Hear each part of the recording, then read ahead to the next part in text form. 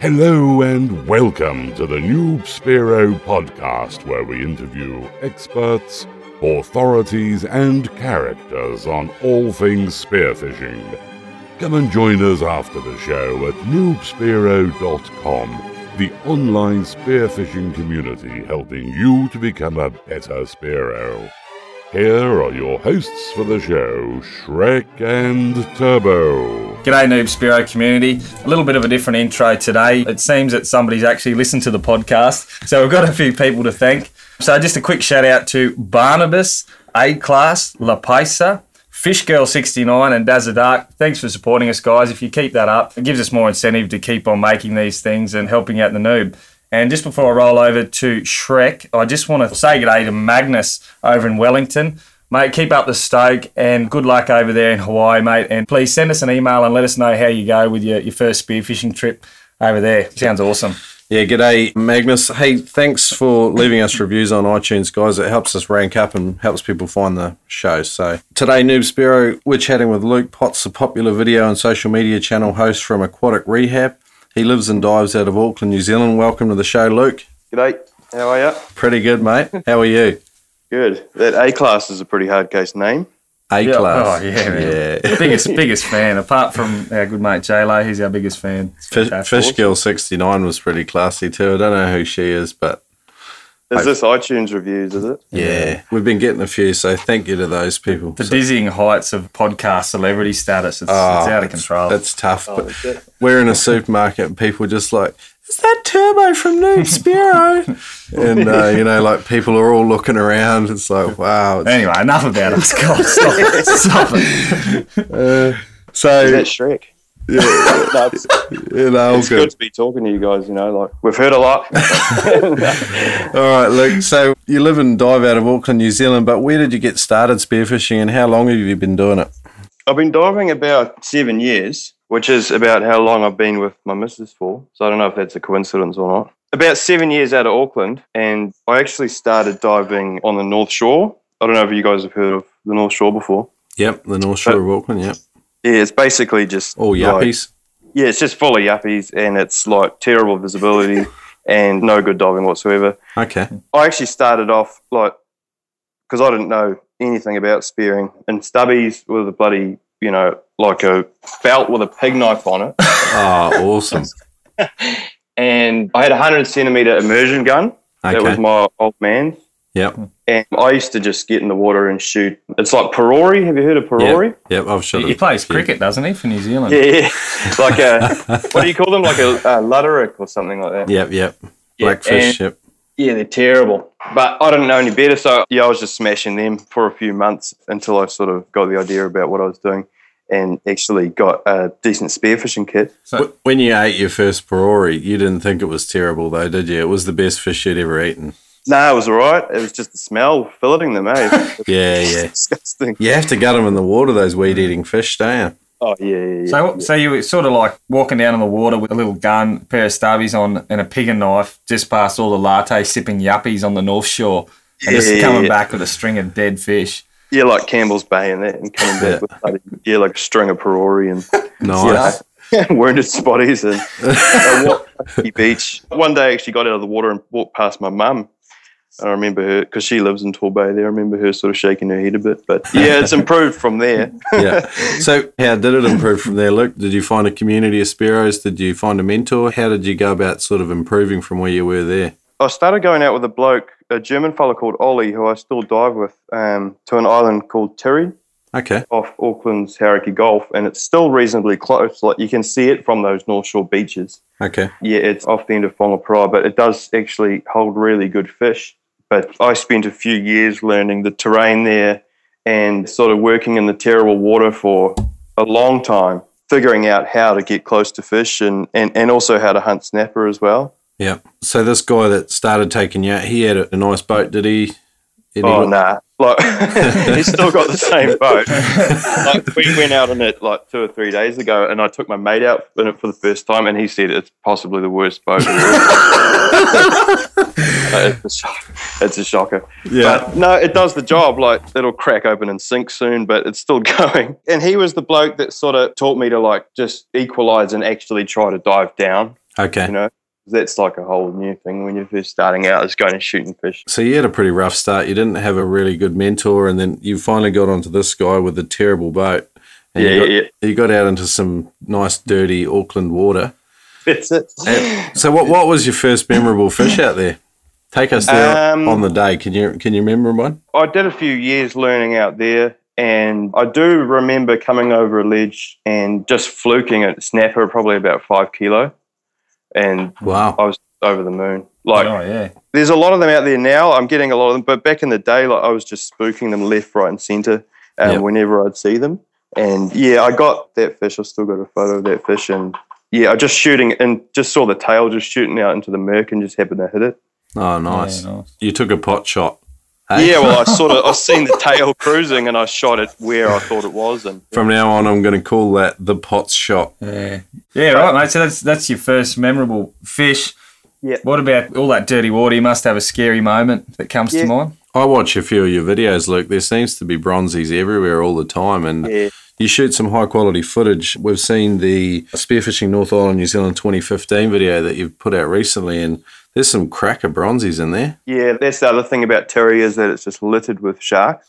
Like, I don't recommend shooting kingfish there anymore around the sharks, because I've had some pretty good experiences, but we almost used to be able to count down, until they come in. But the scariest one, the one that really, because I've swum with a lot of sharks there and had fish taken quite a bit, but the one that really changed my whole view of it was this bloke from America, Nathan. He shot a kingfish and it was spined, so it was just vibrating on the bottom. Oh. Yep. And these 2 bronzies came in and they were just going mental, but they weren't like attacking it. They were just thrashing around on the reef. Yep. And I dived down to have a look. It was quite murky, and I'd never seen a shark do that before. It was just next to the vibrating fish, it was almost hitting its tail on its head, doing, like rolling and flipping. And anyway, I went back to the surface, and as I was talking to him, I said, "That's just, the sharks are just going crazy. I don't know what they're doing." This bronzy just flew up out of nowhere and smashed into him. Wow. And it came up so hard, and it hit the end of his muzzle, and he was just trying to fight it off, and it was just trying to break his guard, and it wouldn't stop. And I went out to try to shoot it because I thought he was over, but I had line around me, and I thought, I'm not going to do that. And then another shark came up and took over. It actually smashed into the gun. It smashed into the front of the other shark, and it came in like a freight train, and it smashed that other shark off, and it took over. And that one's trying to break his guard now. When it turned, it took off with his gun. It had the rubbers and that caught around its head, and we swam back to the boat so quickly, and just ended up in a pile on this is Ollie's boat as well. And just hoping it doesn't sink. Yeah, that's it. It was. He says, I've seen quite a lot of splashing. What's going on there? I says, your old Nathan almost died, so that was pretty gnarly. So a lot of respect for them after that. Yeah, okay. I've had something similar, nowhere near as bad as that, but I've been rushed by 3 of them with a new guy. I don't know why, but we were drifting over this reef. It was quite a fast drift, in about 10 metres. I'm burling up a fish, so this new guy can just kind of watch from the surface, crystal clear water on the day. And I had Rainbow Runner coming in and out of the burley, and this guy was loving it. And then we come off the end of the drift, and the bottom dropped out to 20 metres or something. And these 3 bronzies have come in, and they were so aggressive. This poor guy, he's bolted back to the boat, abandoned me. Never mind the back-to-back kind of stuff, fighting them off, giving them. He just booted for the boat and left me there. Got out. Yeah, it was scary, man. That guy ended up, handing his gear, and he didn't want a bar of it after that. And so it's unfortunate. Right? Yeah, because sharks can be very intimidating. Something about the bronzies. I've spoken to the bloke Pat Swanson, who's got the New Zealand world record snapper, and he's done a lot of tropical work. He's got a lot of experience, and he says it's the only shark that's ever swum at him with its mouth open, like ready to go. Yeah, right. And yeah, it's really changed my opinions, because I haven't swum with whites, but I've swum with tigers, bulls, oceanic white tips, and all your reefies and that, like your coral sea stuff and Galapagos and that. Yeah. And a lot of chumming and a lot of like fish being stolen. Yeah. And I've never had any experiences like with these bronzies. Mm. Yeah, we had a similar thing the other day. He was landing a kingy the other day from the boat because 2 came in hard. Yeah. And I was still stuck in the water. That's where I was supposed to get out of the water. where the sharks were going absolutely mental on this kingfish. And I'm like, mate, Thanks, I Ollie. don't know if I could do this anymore. Like, you're leaving me in the water with these things. Yeah. So we kind of got a rule out there, and that is, if you're going to shoot one, we're going to make a plan, you know. Yeah. And that's something that's really put me onto the snapper, is that, you know, just ignore the kingies and try to, like, stay away from the drama, you know. Yeah. Well, Okay. that does explain it, because you do see kingies in your videos, but you're never pulling the trigger on them. I just thought maybe you didn't like eating them or something like that, but it's the bronzies. Yeah, well, I mean, on all those up current ledges, like in a lot of the places I'm looking for snapper and that snapper live, you always see kingfish. So when you're learning where to hunt and find fish, like those places, they're the hot spots. It's where fish want to be. And that's just a sign for me, you know, because you know that you can, if the tide's good in that, you can knock one at the end of the day if you want one. Yep. But if you shoot a kingy out of a spot where there could be a snapper, all that commotion could bugger it up for you, you know? Okay. So it sounds like you had a bit of a rough trot getting started, Luke. You do a bit of hunting as well, though, so that would have lent well to finding fish. How did you kind of develop your technique? For spearfishing? Yeah, for hunting all your different various species in New Zealand there. Because did you actually get another mentor? Or? What I did was I began to film for a spearfishing store in Auckland, and I was dedicated cameraman for years. And I went overseas to Tahiti and Niue, and we did the Chatham Islands as well, and a lot of filming around locally. And what I found was that when you're not trying to kill a fish, you act very differently, because you're trying to film it for as long as possible. Yeah. What I found that did was it changed the way I try to get close to fish, you know? Like, rather than chasing them and that, I'm trying to sort of, like with the big schools of kingies and that, like I'll swim away from them and swim down to the reef and try to make them curious and then get them to come into the camera. And I think it was the filming that really helped. And also the bow hunting, that taught quite a lot of patience. Yep. Like, when's the right time to take the shot or try to make a move on fish, you know? Yep. It changes all over the world, you know. Like, I took my techniques to Aussie. I did a wee bit of diving in Aussie. I was quite busy working, but in Australia, like, I'd like ignore the fish like I do over here and expect them to come to me, but they just leave. Yeah. It's like, oh, okay, thanks. Like, I'm not going to try that technique anymore. I might have to try something else, you know. I think, you know, what you're talking about makes perfect sense, and it's great advice for new guys, and a few of the guys we've interviewed have said sort of the same thing. It's all about body language and being patient. I think Richard Leonard did a similar thing with the camera. He found that his hunting technique really improved with that kind of thing as well. But oh, yeah. And because when you take footage back, you can look at it and you go, oh, I did this and the fish did that, you know. You can see it over and over again. So it's a really quick way to sort of learn how to hunt, you know. Arr! It's time to open the Veterans Vault! hey, it looks like Barnacle Bob's here, Turbo. Oh, you beauty. Luke, this is the part of the show where we do the Veterans Vault. We ask our special guests to take us deep into an area of spearfishing expertise that they'd like to share about. We call that the Veterans Vault. So today you mentioned a bit about your snapper expertise. So we'd love we'd love to put you under the Noob Spiro grill about your snapper skills. All right. It took me years to learn how to hunt them. There's a few different techniques to it. Basically, there's what we call in NZ the snooping snapper, which is checking the ledges and the drops for fish that are sleeping at the base or just resting at the base. Okay. Or you can do like what we call ground baiting, which is quite often use our kinner, sea urchin, and smash them up in an area where we can actually approach the fish unseen. Yep. Oh, nice. And get a shot, like basically on those similar ledges where you'd find them and approaching. Sometimes it's ideal with the sun over your back and bits and pieces, but yeah, the rule of it is the fish can never see you, you know? Okay. And the good thing about that is that fish are quite distracted when they're feeding. Yep.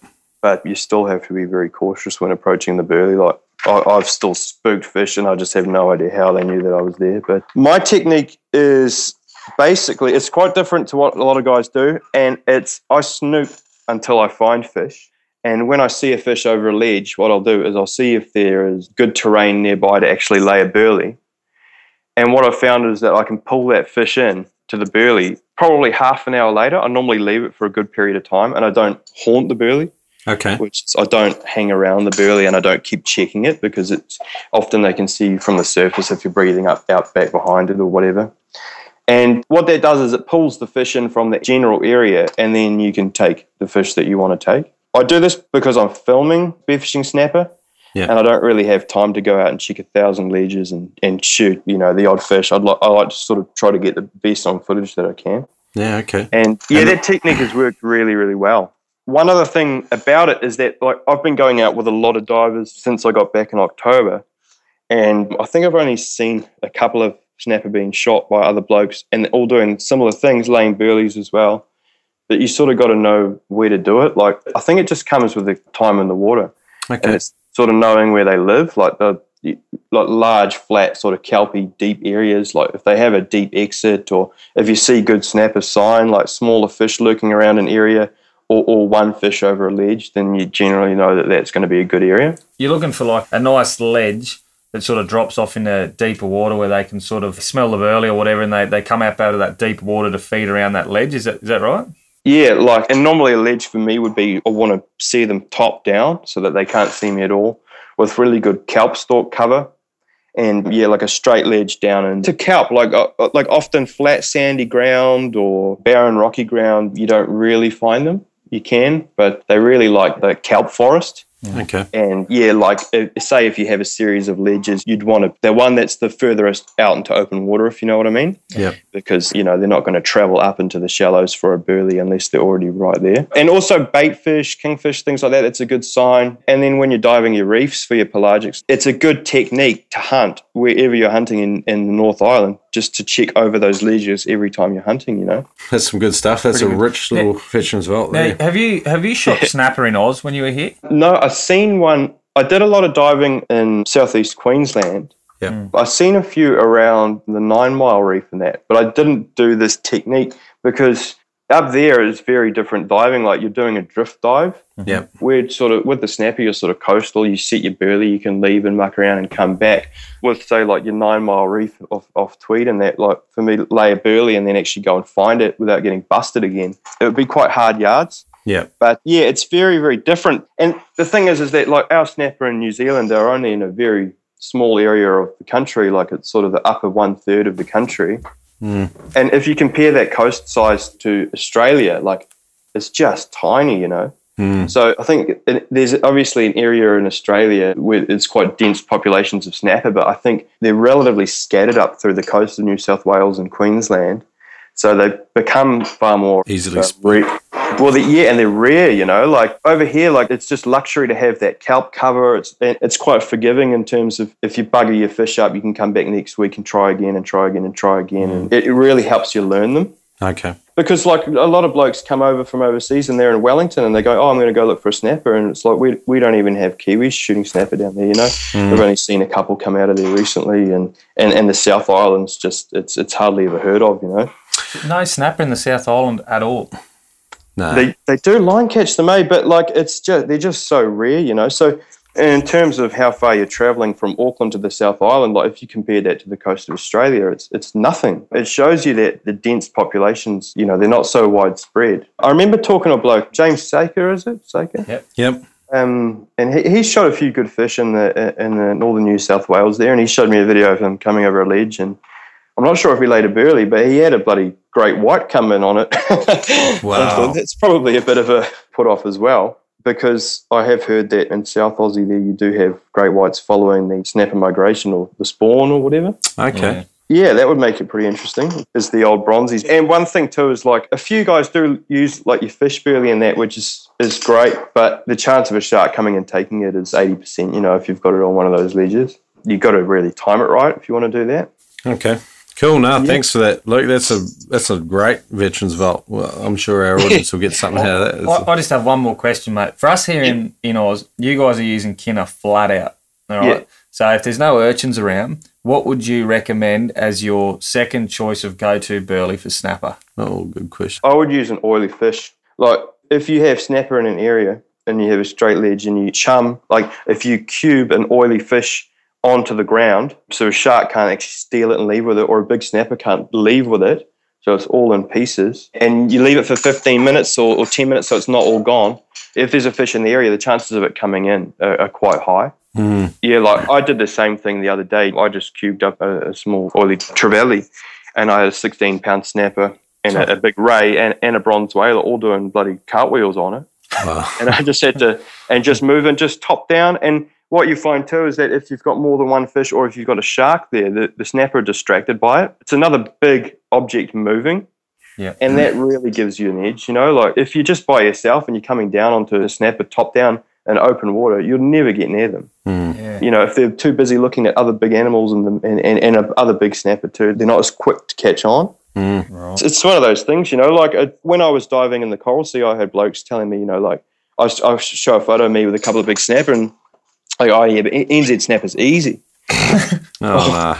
I must be a crap Spiro, mate, because it took me 3 or 4 years to learn how to start targeting them, We'll stick with it.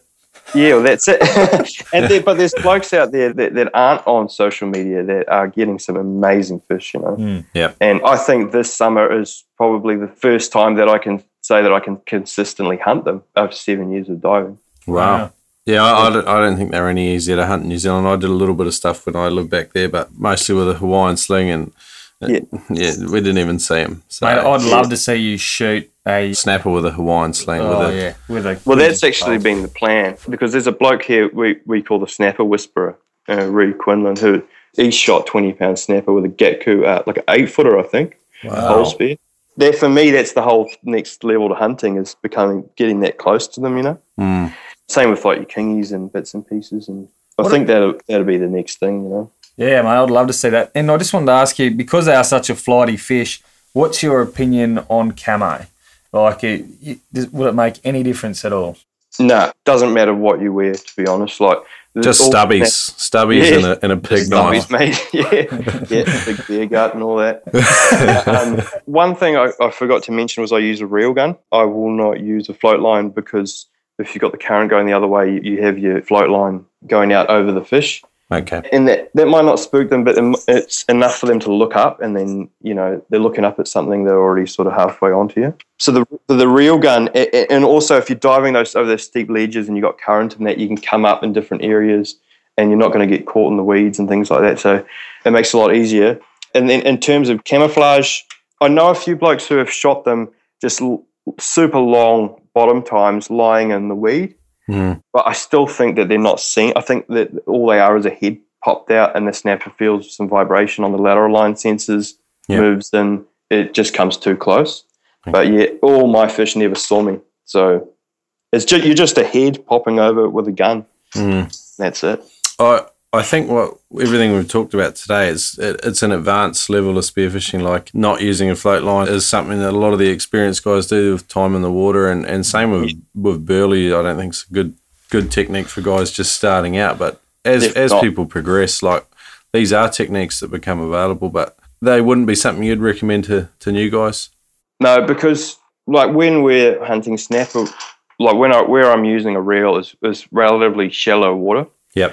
And you're not diving with other people. It's a totally different ball game to like your free dive hunting, if you know what I mean. You're there, you're doing quick dives, you're looking over the ledges, and sometimes the dives can become relatively long if you're waiting for the fish to come in on the right spot. For like your weed lining and all your other work, like, you still need a float line and all the rest of it. And it's just one of those things, like, I've had a few pretty gnarly experiences with trying to hunt them deep as well, and you want to have a line down there to let the other blokes know where you're going to be. Yeah, yeah. But yeah, it's just one of those things, eh? And also, quite a few blokes have been asking me, like, new fellas have been getting straight onto reels. Yeah. And I shoot all my kingfish with a reel as well. Yeah. And I think that's something you really have to learn, because I have had my fingers wrapped up and been dragged around in bits and pieces. So you really got to know your gun. Yeah, just talk quickly about, say, a few of the hazards with reels, because I've been around them a fair bit, and I've been spearfishing a while, so I'm aware of it. But for a lot of the guys in the audience, they're probably not quite aware of some of the things that can go wrong with a reel gun. So what would you say to a new guy about some of the hazards of it? Well, I use a Rife reel now. It's really pricey, but it's a really good reel. Yep. And the reason why I got it was because it's so reliable. Because my last reel fell off my freediver's gun while I was fighting a kingy, And then that was a nightmare. And I used to have to wind it in with my hand. Like, as you can see, I've had some pretty good gear over the years. Yeah. Mate, I actually had one of the really old original plastic Picasso reels. That was my first reel I ever had. Yeah. And I remember I shot a good sight. It was my first big mackerel, and it ran so hard. It was plastic. The actual Dyneema cut through the line guide. Because it was just a plastic reel, and the whole thing was flexing at any time. I think if you flicked it, it would have just shattered into a million pieces. It was that flimsy. I think maybe it was set up for sniping little brim or something like that. Yeah, that's it. That's just the thing. And I remember I shot a kingy off Terry back in the day, and I thought I had killed it, but it was just shocked. This is like 20 mil and a 7.1, and I must have hit it near the brain. Anyway, I went up to it to try to grab it in the water, and it woke up again and just went nuts, and it just sped off into the distance, and the reel line had wrapped around my two fingers. Wow. And I couldn't get it off, and I was just getting dragged down, and eventually I managed to pop it off because it was sort of caught on the glove. Yep. And that was a real wake up. It's like if I couldn't have got that off, or it had sort of knotted a bit differently. Like, you can't do anything. You don't have time to pull your knife out and cut the line in that. You just blow your eardrums, and you just hope someone can help you. Yeah. So with the rifle reel, it's really nice. I just sort of hold the line onto the teak on the gun as I'm coming up and just put heaps of pressure on. Okay. But it's like you have to be so line conscious, eh? Yeah. And even float line conscious, like that's one thing that I think for the new blokes, like you do your apprenticeship with your 15-metre float line until you know it so well that you're never getting tangled, you always got your line under control, and you're comfortable landing those big fish, and then move on to a reel and see how you go. That's great advice, Luke. What comes to mind when people start talking about reels is that it adds another layer of complexity to your spearfishing, and when you're starting out, you're flat out just friggin' not getting tangled in your float line, let alone using a reel and a dive watch and all this other stuff that just seems to be clutter when you're starting out. And that's it. That fine line on a reel line just loves getting caught up in your knife, in your watch, in your mast, like the whole lot. Yeah, that's it. You see a lot of new blokes coming out with like the best suits out and the reels and the dive watches too. It's like I've just thrown my dive watch away. I just don't use it anymore. I'm just listening to myself. Which a dive watch is great for your surface intervals and stuff as well. Yeah. Yeah, I find that I'm giving it more surface interval than is normally required until I actually feel all right to go back down again. Yeah. But, it's just one of those things, It's like you see the blokes using them and then you add the complexity to it, and that's how you get in trouble with it. You just line everywhere. And I've got mates who, they're such good spearos, like I'm jealous of how well they can hold their breaths, and they just use a 20, 25 metre line with a basic gun, and they're just shooting everything under the sun. And even in the tropics, So it goes back to the Indian, not the arrow. You know what I mean? So, yeah. Moving on to the next bit of the show, Luke, what's the funniest thing you've experienced out spearfishing? Oh, what comes to mind? Recently, this is actually another sharky one. We went out to Little Barrier. I've got footage of this. This was in February. And we had one new bloke who he'd never seen a shark before, and he'd never shot a kingy. And every time I go out, I see sharks. Like 80% of my dives, I see sharks. And for some reason, everyone that comes with me sees sharks every time as well. And I got a reputation for it, and I don't know what. Maybe they like following you and Ollie's boat. They just know they're going to get a free meal. Yeah, that's it. Before he got in the water, this bloke, David, I says, "Don't worry, mate, you'll see one today." And I went and did some mucking around, and I come back, and then the skipper said, "Oh, yeah, David saw a shark as soon as he hopped in the water." I said, "Oh, well, there you go." Anyway, came to the end of the day, and we got on this reef to try to get David his first kingfish, and it was super clean. And we had 3 big bronzies lurking around, like 3 males. And that was strange because it was all males that I'd seen that day, and I don't know if they're more hyped up than females or what. I don't know what's going on there, but one of the blokes shot a butter, and then these 3 boys were like doing what you say, all back to back with guns out. One of them was talking about how he was going to abandon everyone and rah. And I was swimming around with them. I was just relax, like I'm trying to get footage, instead of having your guns poked fully out, bring your guns back in. The sharks were just chilled out at that time. Anyway, with all the commotion, this real big kingy just come in mid-water. I heard one of the blokes screaming. He'd come in actually top water, broadside along. I'd dive under one of them and just smashed it way too high. And it's like, this is my rule that I'm preaching. Don't shoot kingies around sharks. And I go break it. Because, the big deep grooves in the head and the little eyes on a big kingy, like I just can't resist it. Yeah. I got dragged over the reef, and these blokes, like, this is on a reel. I had 25 meters of line out, and the kingy was on the sand, and it was dragging me for. I turned the camera on halfway, and I think about 8 minutes of footage. So it would have been dragging me for over 12 minutes. Wow. It was real good fish. Like, anyway, the blokes were finning like to keep up with me, and their sharks were sort of just lurking around in the outskirts. Yeah. And I got it up into mid-water finally, and it got balled like what you see out in the Coral Sea with the dog tooth and that. Like, it was like a flower of sharks, like the sharks with the petals coming off, Wow. There was about 8 of them, and they were all big. And these boys were just, like, I was pretty afraid too, like, because once they've finished devouring the kingy, out of this giant frenzy just going absolutely mental, they all came up at us. Oh, no. And we had sharks left, right, and centre, and these boys. And I dived down to prod one. There was 2, and one come up right at my fin that one of the boys poked. And then I'd just done a duck dive, and one flew up over my head. So it's like in about 2 meters of water, it comes right up over my head. And you get in the footage, you can actually see the bubbles going past it. Wow. I was screaming for the boat. We get back on the boat. And the funny part was we had one of the blokes on the phone to his wife straight away. And he's going, I'm all right, we're all right. And I look back over at the fella that had never swum with sharks before, and he was smoking a cigarette that he'd pinched off the bloody skipper. And he's going, mate, I gave up smoking a long time ago. And he goes, I thought you were just going to give us an intro to sharks, not a bloody, absolute frenzy where they come and turn on us. By fire, yeah. It sounds like an African safari with the lions all surrounding the vehicle. Thanks, Luke. So hard case, mate. Like, how's the group? Have they really bonded over this experience? Traumatic experience. I haven't seen any of them since. I keep asking him to go out. Like, it's got a lovely boat, He's probably going to listen to this. So hopefully we can go out soon, Devon. Hopefully, you've got a dedicated boatie anyway. Yeah. So.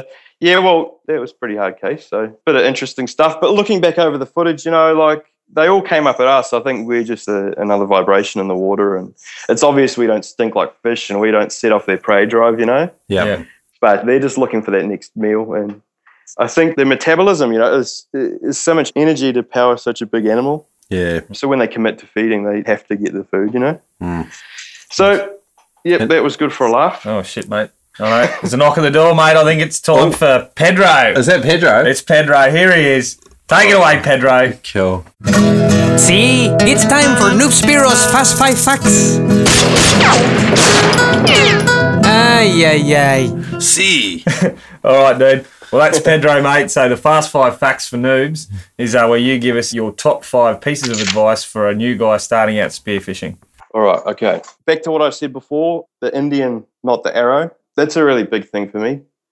Like, you see so many blokes going out there and they've got 6 different spear guns, and it's all about the gear, And my thing is, it's about the hunter. I know blokes like Dwayne Herbert. He's, multi-New Zealand spearfishing champion. And I asked him what he uses, and he doesn't even know. Like, he just says, what rubber size? What are you talking about? Like, and he's shooting 40-kilo kingies with I think it was a 110 or something out of the 3 kings. And wow. What it comes down to, I think, instead of, just get a piece of equipment that you've been told is going to do the job, like, your 120, whatever for New Zealand, and just go and hunt. Like, go and try to learn fish and try to get close. That's the thing, because that's the only way that you can become a better hunter. So, India, not the arrow. Don't chase fish is a big thing for me. I take out a lot of guys. This is more so for the kingfish. You get schooled on the surface by a big school of kingies in NZ, rather than going down and chasing them where they think, oh crap, this thing's coming after me. It's showing signs of being a predator, where they kind of leave and you get an average shot on a fish as it's leaving. What I recommend is diving down through the school and just letting them come. Even if there's structure like reef below you and you're comfortable to get down to it, what I'll often do is just dive through the school, go down onto the reef and wait. And eventually they just come past so close. And that gives you the chance to put the best shot on a fish and also take the fish that you want. Cool. So don't chase them. Yep. And also, for the third one, I'd say take the time to observe fish. take the time to sort of watch what they do rather than just getting all excited and killing them, if you know what I mean. It's all part of it, like eventually you're going to have to do it sooner or later. Take time to actually just watch the species and take the time to watch good sparrows and how they hunt, because everyone seems to have quite a different style. Yep. So it's quite good to sort of take it in. And I'm still doing it with really good divers. A few South African divers that have come over that are just ridiculously deep divers. Yep. That have a few really good techniques. Yep. Relax is probably Yep. a huge thing, because what I've noticed lately is a lot of guys screaming on the surface, kingies, or I just seen a big snapper, or you're screaming. I don't know, if I screamed on the surface, I don't know how long it would take me to get ready to actually have a dive and try to shoot a fish. Our crew, you'd never hear them telling the other boys where the fish are, ever. So there's no problem with us. It's just silence. Just someone's getting towed around in a circle and he's just like, I don't want to let the other guys know about this. And that's the thing, is don't let the buck fever take over. You can fight it, but it's very hard when you start. We've had it in the Coral Sea too. We had giant dogtooth on the flasher as it was getting dark, and one bloke just screaming and then going down and just taking a pot shot, and if everyone was relaxed, the outcome could have been quite different, Yeah, okay, cool. And dive often. The only way to really learn hunting underwater is time in the water. That's all I can say. And same with bow hunting. You go online and you ask questions, and you go, where are the snapper, and how do I do this, and where are these fish, and and then you get in the water and you forget everything, because it's an environment you have to learn for yourself. Yep. All right, so just quickly, I got India, not the arrow, so focus on developing your technique and not spending thousands of bucks on gear. 2, don't chase fish, dive down, relax, watch your body language. Number 3 was take time to observe, so study the species you're spending time hunting. Number 4, relax, calm down, don't ruin your relaxation. And number 5 was just get out. And following up those pieces of advice, mate, what's a crucial piece of kit that the noob needs to get or get a handle on? I spent a bit of time thinking about this, and the only thing that I can really find that has been quite good for me was a low volume mask with good peripheral vision. Because I spent a lot of time looking around, especially when I got sharks coming up behind me. And good low volume, I think it sort of makes the dives easier on yourself when you don't have to refill a big mask full of air. Yep. And you can equalize easily, and it just sort of helps that transition to. So how do you pick your mask? Do you just go into the dive shop and just work with the dive retailer to sort of pick one out?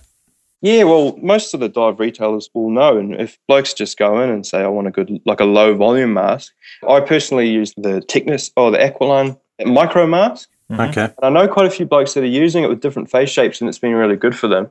But we've all got big beards and mustaches now, so it's hard to test a mask in the store because you're always sucking air in through the mo. Yeah, obviously that suck on test and make sure it's comfortable on you, because a lot of fellas get the forehead squeeze with the pressure and bits and pieces. So just a mask that fits, and is really comfortable for you. All right. Hey, Luke, with our audience, we're starting to get a few listeners now. I think we might have 5 or 6 or something. Is there anything you'd like them to do? I mean, obviously they can get on YouTube and check out your channel, Aquatic Rehab. Yep. And you're on Facebook as well. You got over 3,000 likes on this. You're getting some popularity. Yeah, it's just bumped up recently. I was actually surprised that you guys got hold of me, because it seems like the videos have sort of travelled a wee bit. It's good. Yeah. It's quite cool. So if people want to check out Aquatic Rehab TV on Facebook, they can search there, and people can ask me what they want to see from New Zealand, or what they want to see in videos. That would be really good, because I'm running out of ideas. Aquatic Rehab TV on YouTube if you want to see the spearfishing videos. I tell you what, I wouldn't mind watching a South Island tour. Yeah, well, what we were doing was making a plan to go target some southern species with the pole spear. Cool. Awesome. Hey, man, we've got this bloody hurricane bearing down on us now. I see that, yeah. We'll have to see. Mate, when I was over there a couple of years ago, and I just had some flush and chops, and I actually had some blue cod. Oh, yeah. Can you shoot that thing? What is that fish? I don't know. It tasted awesome.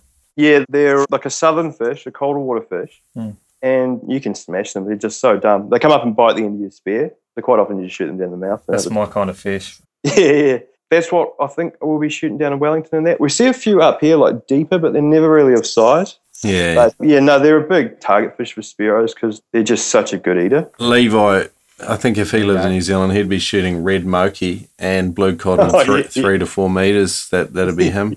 I don't know what red moki are, but if they're as easy as blue cod and the heat is good, I'd be smashing them all day. They're unreal. Nah. There's like a bit of a thing going on about not shooting red moki in New Zealand. I've got mates who have like a little Facebook group called Red Moki Hunters New Zealand. It's taking the piss.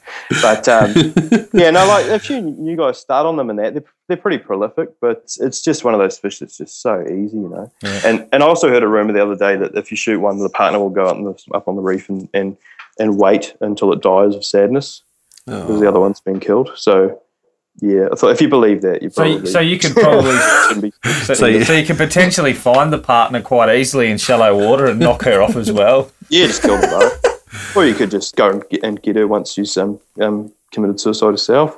But yeah, we do have a blue moki, which is a very good eating fish as well. Okay. And a southern fish. You can see them on that North Island spearfishing thing. I don't know if you saw.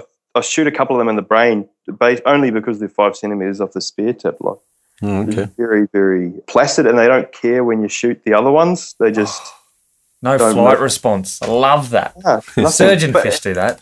Yeah, which is good. That's why I want to get them on the pole spear. So, all right. Well, I'm looking forward to your next round of videos, Luke. So we'll look you up on Aquatic Rehab TV. So thanks for coming on the show. I really enjoyed the snapper section. I hope our audience did too. So yeah, thanks. Yeah, thanks for talking to us, mate. Thanks for listening today, Noob Spiro. If you'd like to find out any more information from today's guest, then head over to noobspiro.com. We really appreciate you guys as listeners. Without you, we couldn't do the show. So if you want to help us out, leave us a review on iTunes or head on over to noobspiro.com and sign up for our newsletter. We won't send you crap. So that's all from us. A big hooroo. We hope to see you soon. Shrek over and out.